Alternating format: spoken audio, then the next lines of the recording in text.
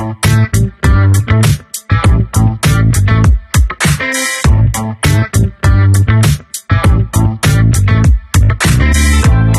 to Running on Ice, the coolest community of freight. I'm your host, Mary O'Connell, bringing you the latest tech updates, warehouse news, and everything happening in the cold chain world. Not only is there the coolest show in freight, but there's also the new Running on Ice, the newsletter that could not be colder.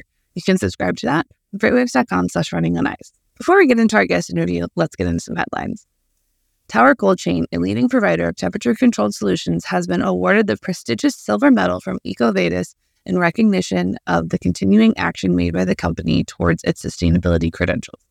Improving on the bronze medal received in 2021, the new award puts the cold chain shipping provider in the top 25% of the 100,000 plus companies assessed. In fact, with a score of 63, just 4 off gold, Tower places 86 in the 86th percentile of rated companies. According to HTF Market Intelligence, the global frozen food market is to witness a compound annual growth rate of 5.3% during the forecast period of 2023 to 2028. The frozen food market size is estimated to increase by $113 billion. This report includes historic market data from 2017 to 2022. Currently, the market value is pegged at about $291 billion. The frozen food market includes various types of food products that are stored at low temperatures to preserve their quality and freshness. These products can be cooked raw or cooked, and many include fruits, vegetables, meat, seafood, baked goods, and prepared meats. Makers of private label goods from groceries to paper towels got knocked down by the pandemic and subsequent recovery. Now they are getting back in the game. In its earliest stages, the COVID-19 pandemic was said to have driven a shift to trusted brands among lockdown households. But the bigger issue was brand availability, as disruptions to the supply chain that lasted years proved especially punishing for private label manufacturers. Now, though, these trends are reversing. Consumers feeling they increasingly pinched by inflation are starting to trade down to store-bought brands again, and the makers of those goods are finally getting back to the pre-pandemic efficiency levels. Today, we welcome back Royce Neubauer, founder and CEO of SFL Companies. Welcome back to the show, Royce. Thanks for having me back. Glad to be here. I think you just couldn't get enough of us. You had to come back and hang out with us again, which honestly, I'll take. I had to pick your brain and see how much you learned at your FreightWaves conference last week. I mean, there was lots of content there. Not a lot in the temperature-controlled space, but we'll work on changing that.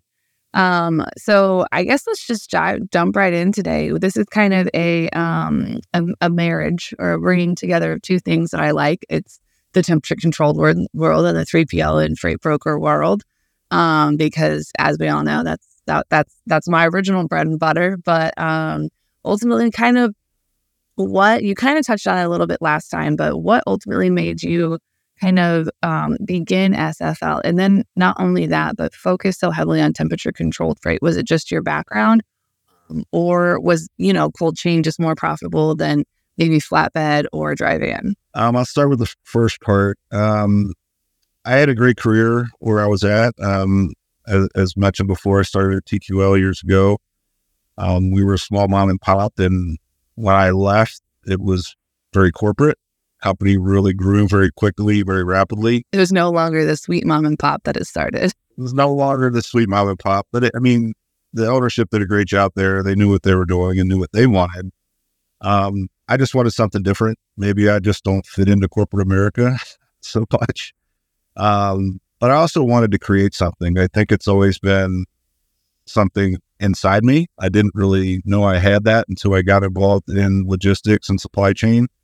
I never took a business class in college. I never planned on being an entrepreneur. It just kind of evolved over time. But I think the mindset behind creating something and being able to give back and build and help people build their careers was just inside me. And when I started SFL, I had no idea how to run a business. I knew how to broker freight. And that'll kind of lean into the second part of the question. So the cold chain for me just simply made sense when we launched. It was a big part of my background. I used to teach a produce class at TQL years ago. I knew the industry inside and out. I studied it. But from a broker's perspective, if you can specialize in something that's considered difficult, and challenging. I think it kind of gives you a step up against your competition. But the beauty of produce in general, not just cold chain, but produce, is it's constantly moving around the country, around the globe, depending on seasonality, depending on different climate impacts. You could have a freeze in an area that's caused product to go bad and you have to import it rather than ship it domestically. So it's constantly moving, which allows brokers the flexibility, I think, to have a better chance at an asset-based carrier because we're not tied to a specific asset. We're tied to partnerships nationally or internationally. So when we launched, or when I launched, I focused on what I called low-hanging fruit. Seasonal customers that were all around the country that could not tie themselves to assets. They were tied to brokers. So when I went after those relationships that I had previously had, after sitting out my non-compete, I discovered real quickly that I had built some strong relationships. And that just comes down to, the ambition we had, building out those relationships over time, the integrity and the service that my team had provided them. I found quickly that those customers were more attached to me as an individual than my previous business, right? Which was a great feeling as a broker, but it's also something that I had to build out at SFL to make sure that our shippers and our carriers are more tied to SFL than the individual, right? So what are we doing as a company to build that relationship? And I think it starts with our core values, that's kind of built into who we are as a company. From our carriers all the way to our customers. If they don't fit into this core value set, we're probably not going to work. I've fired customers before. I've fired carriers before because they don't have high integrity or want exceptional service or want teamwork or relationships, then we're probably not going to be a good fit. But in the end, the cold chain, I think, is an exceptional opportunity for brokers because of the movement of the products that are being shipped. It's not a static lane like a steel part that you're making for automotive, say, that's going to constantly be manufactured at the same location for the next decade. I think it's very difficult for a broker to break into that space because asset guys could just tie themselves to that for the next 10 years. Where produce, on the other hand, is constantly changing and evolving, and it gives us the flexibility with our partnerships nationally to really thrive and grow. I like that the produce is kind of, it's like a hurry up and wait kind of thing. It's like, we know it's going to go probably the second week of May, maybe the third, but we just kind of have to wait and see. And then it's literally like, hurry up, get everything in order. And then it's like, okay, now we just wait for that phone call. So we're constantly monitoring and watching growing regions around the country and watching weather patterns. The flooding in California this past winter was very concerning. It has caused a limitation of certain crops. The freeze in Texas a couple of years ago that destroyed millions of pounds of citrus and green veg. It affects us, right? So we're monitoring where these regions are and how they're shifting. And it is a hurry up and wait because our shippers will plan things out. We'll forecast everything out. We'll get pricing in order. We'll start lining up carriers. And all of a sudden, boom, something happens and the harvest moves another week or 2 weeks. Or sometimes it comes quicker than expected. So, it is that understanding of the industry that I think kind of sets SFL apart and our brokers, because our team really does take responsibility for understanding where those regions are, and they're professional about understanding, the types of commodities coming out of certain regions, when those harvests are going to hit. For example, the Midwest is a big region for us. With us being based here in Michigan, we ship a lot of product in and out of Michigan, Ohio, Indiana, Iowa, Illinois. And our team is already ramping up for that push coming up in, mid to late July through August, September, October. So, it's fun kind of seeing our guys and team work together to move assets, move carrier partners to certain regions so we can keep loading the same trucks. But it's all about that teamwork and that communication and helping our shippers understand, that we're in this with them. We're an extension of their team as well. And our carrier partners are the same way. We're working for them every single day to give them opportunities to help them grow their business. I like that. I as a Midwesterner, that has a somewhat background in agriculture. I'll drive down the road and I'm like, "Ooh, corn's not quite there yet," or "Oh," or if I see the humidity or the dew point being too high in the morning, I'm like, "Oh, not a good day to get beans. Not a good day to get beans." I used to live and die by the morning dew report on if it's a good day to harvest beans or not. It's funny you say that because as I drive through Michigan, and I'm actually going to drive to Toronto this afternoon, I'm always looking at fields. It's just been, I used to drive back and forth from Cincinnati, where I'm from, the Northern Kentucky area, to Michigan, quite a bit, where my wife's from, and constantly staring at fields. The whole drive up, I would have my wife write down MC numbers of refrigerated trucks that we drove past.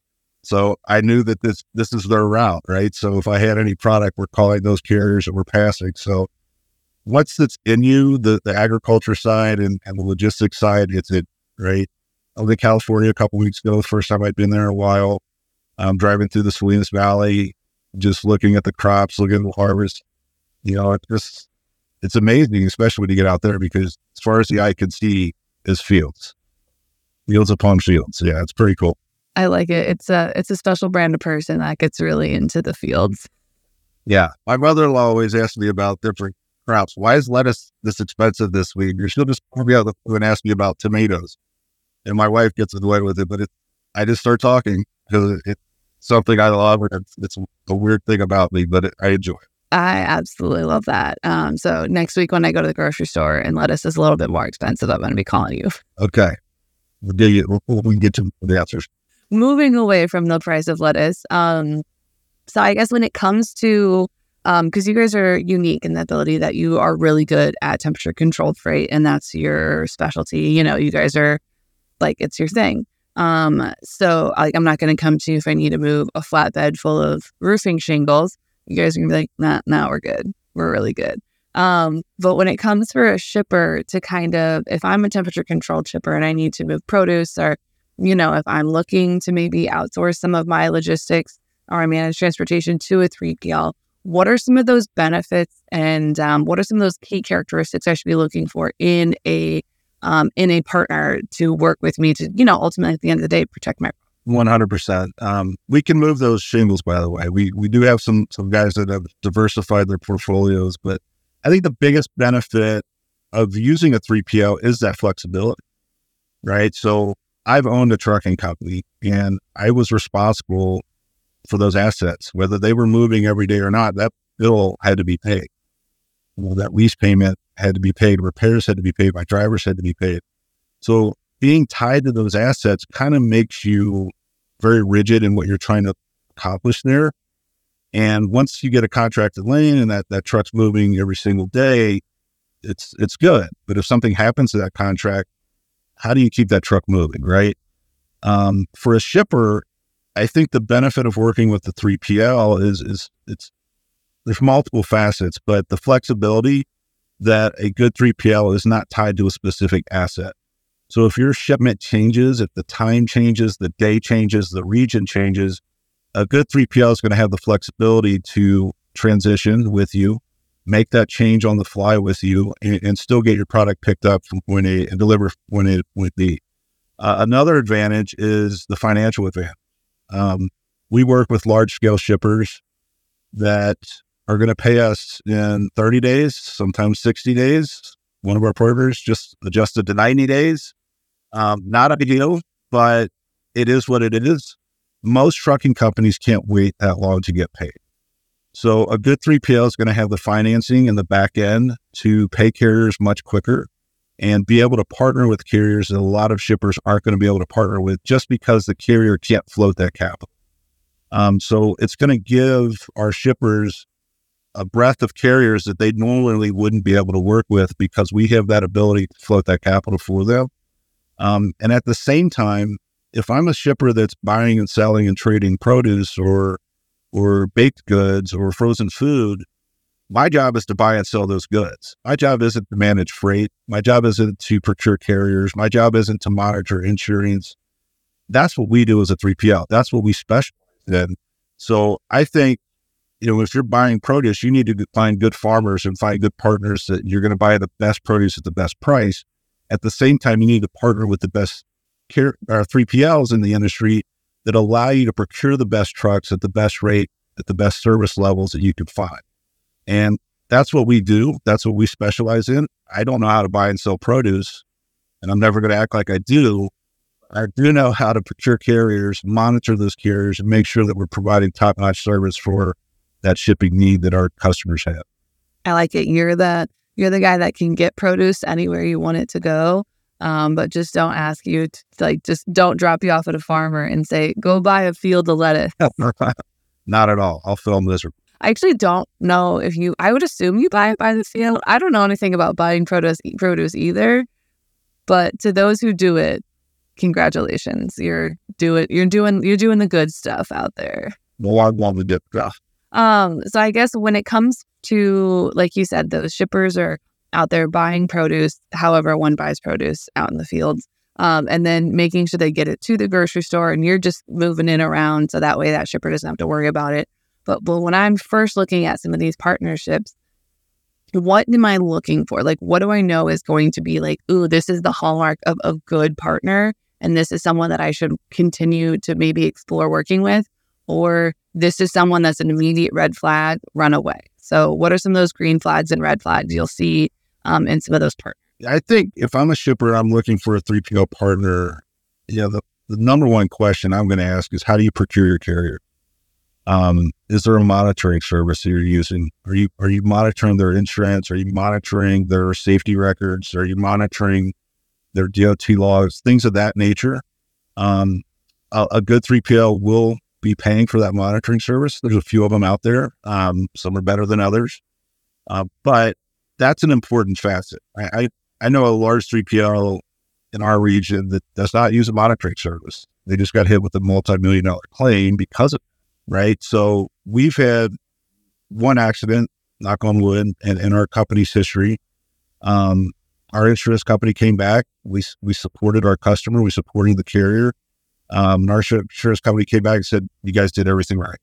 You couldn't have done it any cleaner. And I think that's very important, because when you've got 80,000 pounds of steel rolling down the road, somebody's going to be responsible if there's an accident. So I think the most important thing is that safety net, to make sure that your 3PL is really monitoring and vetting the carriers that they're using on a daily basis. If I'm a carrier and I'm working with a 3PL, I want to make sure the finances are strong. I want to make sure that the ratings are strong. Over my years in the brokerage space, some brokers have gotten a bad rap for not paying carriers over, detention pay, and not paying carriers lumper fees and things of that nature. So just do a good vetting process. If you see any bad reports in that broker, call them out on it. Ask them questions about it. Sometimes it could be a misunderstanding, but sometimes, usually, where there's smoke, there's fire. So you want to make sure you're working with a reputable broker that's going to pay their bills, that's going to take care of you if there is detention needed. And then look at your contracts. That's the biggest thing. When we've got carrier contracts, we've got rate confirmations. Sometimes doesn't read it. Sometimes the carrier just doesn't read it, and then they've got issues after the fact. Some of our shippers have different needs, so our requirements are going to be a little bit different on specific loads. And our brokers do a really good job of explaining that to the carrier prior to booking them on a shipment. But if I'm a carrier, I would just say, take the time, read your carrier contract. If you have any questions, vet those out before contracting with a broker, because you can head off any issues or concerns typically just through a simple conversation. But I think the carrier procurement side and making sure the carrier to be monitored, and then on the carrier side, just making sure you're going to be supported by that broker and that 3PL, and that you're an extension of their team, because that's what a good 3PL is going to do. They're not just going to book you on a shipment and then kick you to the curb. They're going to want to keep working with you, and they want to help you grow your business. And that's what we try to do with most of our carrier partners. I like one of the things that you touched on, which was the just ask them about it. If you see a report, if you see something, just ask. And if they get squirrely about it, then that's a no for me, dog. If a good one will say, no, here's everything. Here's all of our supporting documentation about it. Like, oh, this was an incident, like here's where it was just a misunderstanding, or yeah, no, that actually did happen. Here's how we addressed it. Here's how we've resolved this problem moving forward so it doesn't happen again. So I find that people are more willing to share that stuff versus if they're Shady McShaderson, they're going to be like, well, why do you need to know? What? Like, just trust us. We got this. They're going to dance around it. Yeah, exactly. And that's not a dance that I want to do, you know? Us neither. So we are running a little low on time, but there are two questions that I have for you. And the first one is, so one of the things that you guys are really great at is that you mentioned before, that flexibility. So how do you guys kind of manage the big swings? So for example, in 2020, we saw the skyrocketing of consumer demand. And then, now we're kind of at the lowest of the lows. How do you guys handle those fluctuations in regards to your customers and make sure that their products are still protected even on the wild swings? 100%. Yeah, obviously 2020 was beyond interesting with COVID and the massive fluctuations that we saw that year. I think in the end for us, it's just simply riding that roller coaster, right? This industry is a roller coaster, and supply chain in general is going to be a roller coaster. I've seen a lot of ups and downs, and communicate with our shippers, communicate with our carriers. We try to stay a quarter or two ahead of those waves. So we saw, going into last year that the downturn was going to hit midway through the year, and it did. And we're still on that down cycle. Typically in a down cycle, a good 3PL is just going to make less. We're working harder and we're going to make a little bit less this year. It's just that simple. We don't want to take that revenue away from our carriers in the down cycle. We want to give them back as much as we possibly can, while keeping our lights on and being, somewhat profitable. But in a downturn like this, the goal is just to keep your core carriers, your main guys rolling as much as possible so they can survive it. You're going to see a lot of carriers going out of business over the next 12 to 18 months. That's the sad fact of it all, because there's just not enough tonnage out there to keep the wheels moving. So we're scratching and clawing every single day for every shipment we can get. The beauty of what we did for our customers in 2020 and 2021 is getting us through this downturn, because we stuck with them. We got them through it. We were able to ramp up our asset partners to get that surge taken care of for our biggest shippers. And now that things are slow, they're a true partner with us, because they know that they could hand off to somebody else, and probably shop us out a little bit more than they are, but they know that we were there for them. And now in this downturn, they're really sticking with us. Most of our top tier shippers have really allowed us to grow our market share with them over this little blip, because the upswing's only 12 to 18 months away. Even though we're on the downturn, they know it's coming back up at some point in time. So it's just a collaborative approach with our carriers, a collaborative approach with our shippers to make sure that we're all in this together. And we wanted them to survive when things were really rough on the shipper side and they were getting beat up. And we didn't price gouge. We didn't go after, things that weren't necessary. We did our best just to get them through it at the best possible rate.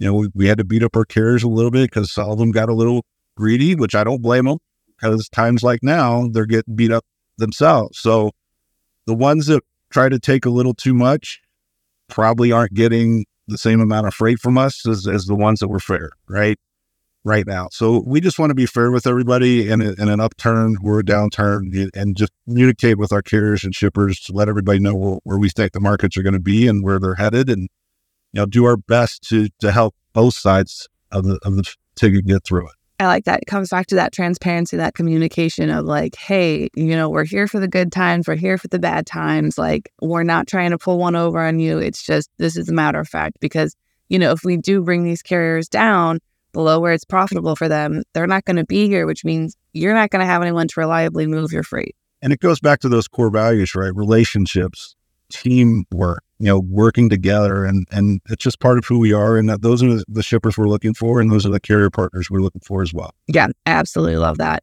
Relationships should be like the theme of 2023. Is just really should. It's all about relationships. Yes, 100%.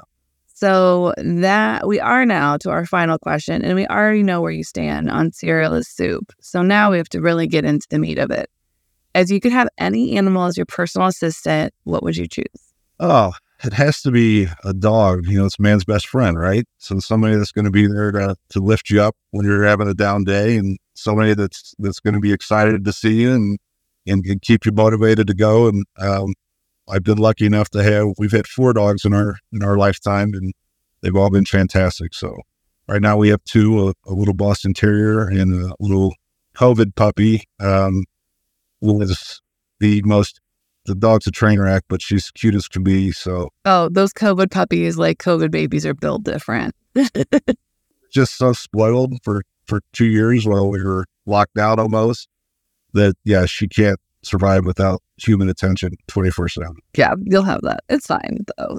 She's cute, so it's gonna be worth it. Yeah.